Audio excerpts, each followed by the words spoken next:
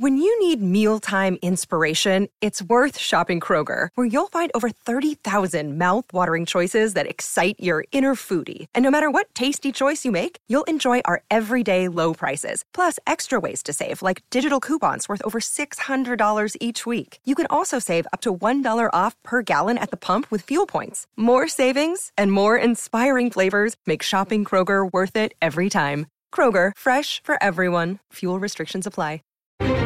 Crime Alert, I'm Nancy Grace. Breaking crime news now. Jeffrey Hebner, owner of an Oregon drive-thru coffee stand, requires women applying to come to his home, where he pressures them to undress and tries to rape them. Crime Online's John Limley. Nancy Hebner's charges stem from incidents with 8 women. Since the charges have been filed, an additional 14 women have come forward with allegations. The most recent victim, a 19-year-old girl, says Hebner told her she would be required to serve customers, quote, naughty coffees, which involved stripping naked and masturbating for a certain amount of money, then tried to get her to practice on him.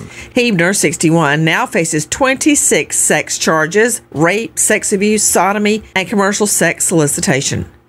Cops take out a Florida home after getting several calls asking for help, but no one answers the door.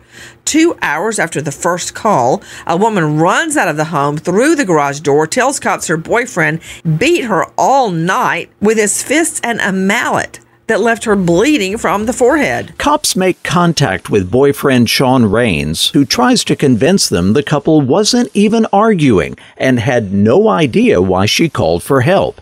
Officers were not persuaded, as they could see the bloody laceration left by the mallet on the victim's face and fresh bruising on her body. Sean Rains, who admits the victim has a restraining order against him, now charged with violating that restraining order, ag battery with a deadly weapon, and false imprisonment. More crime and justice news after this. When you need mealtime inspiration, it's worth shopping Kroger, where you'll find over 30,000 mouth-watering choices that excite your inner foodie. And no matter what tasty choice you make, you'll enjoy our everyday low prices, plus extra ways to save, like digital coupons worth over $600 each week. You can also save up to $1 off per gallon at the pump with fuel points. More savings and more inspiring flavors make shopping Kroger worth it every time. Kroger, fresh for everyone. Fuel restrictions apply.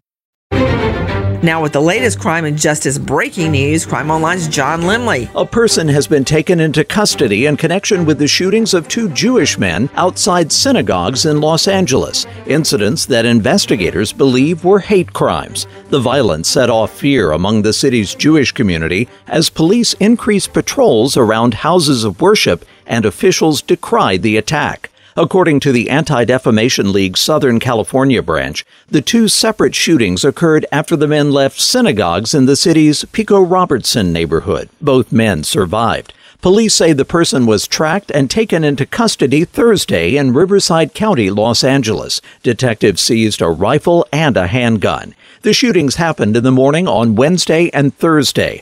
Detectives said they were likely perpetrated by the same man, though it was not immediately clear whether he was the person who was taken into custody on Thursday.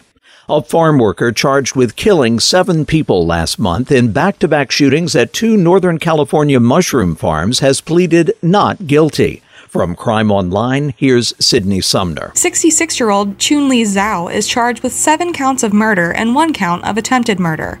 Prosecutors say that on January 23rd, he opened fire at the Half Moon Bay mushroom farm where he worked, killing 4 co-workers and wounding another one. They said he then drove to a mushroom farm he was fired from in 2015 and shot to death 3 former co-workers. Zhao admitted to the shootings during a jailhouse media interview days after the shooting. Zhao told KNBC-TV he was bullied and worked long hours on the farms and that his complaints were ignored. Dressed in a red jail uniform on Thursday, Zhao appeared behind a glass partition in the courtroom with his head bowed and spoke only when a Mandarin translator relayed questions from the judge. At a hearing last week, Zhao sobbed so loudly that the judge called for a brief recess. A white Louisiana police officer has been arrested for fatally shooting an unarmed black man who was trying to flee police responding to a domestic disturbance call earlier this month. After reviewing evidence and footage from officers' body-worn cameras, state troopers charged Shreveport police officer Alexander Tyler with negligent homicide and the death of 43-year-old Alonzo Bagley. Louisiana State Police on Thursday released body camera footage of the fatal encounter as well as audio from the 911 recording reporting the initial disturbance. Officers responded to the disturbance around 10:50 p.m. on February 3rd in Shreveport, a city in northwest Louisiana. In the 911 call, a person who identified herself as Bagley's wife said her husband was, quote, loaded on something and threatening her and her daughter.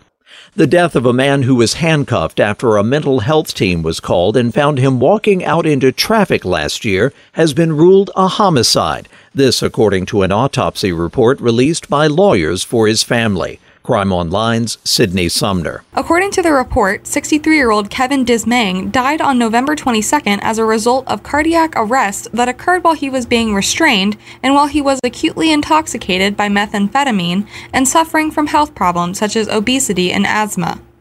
The report, dated January 6th and signed by 5 doctors, concluded that the manner of Dismang's death in Colorado Springs was determined to be a homicide because of, quote, the contribution of physical restraint to the cause of death. The Colorado Springs Police Department said the case was investigated and turned over to the 4th Judicial District Attorney's Office for review. A spokesperson for the district attorney's office said the district attorney found the actions of the officer and the paramedic were justified and no criminal charges would be filed. Lucas Satin tells a neighbor walking his dog down the sidewalk to, quote, get the animal off my property as he pulls out of his driveway. The neighbor responds, I clean up after him, you know. And Satin lunges his car at the neighbor several times, nearly hitting him. Another neighbor's Ring doorbell catches the incident. Satin now charged with ag assault with a deadly weapon. For the latest crime and justice news, go to crimeonline.com. With this crime alert, I'm Nancy Grace.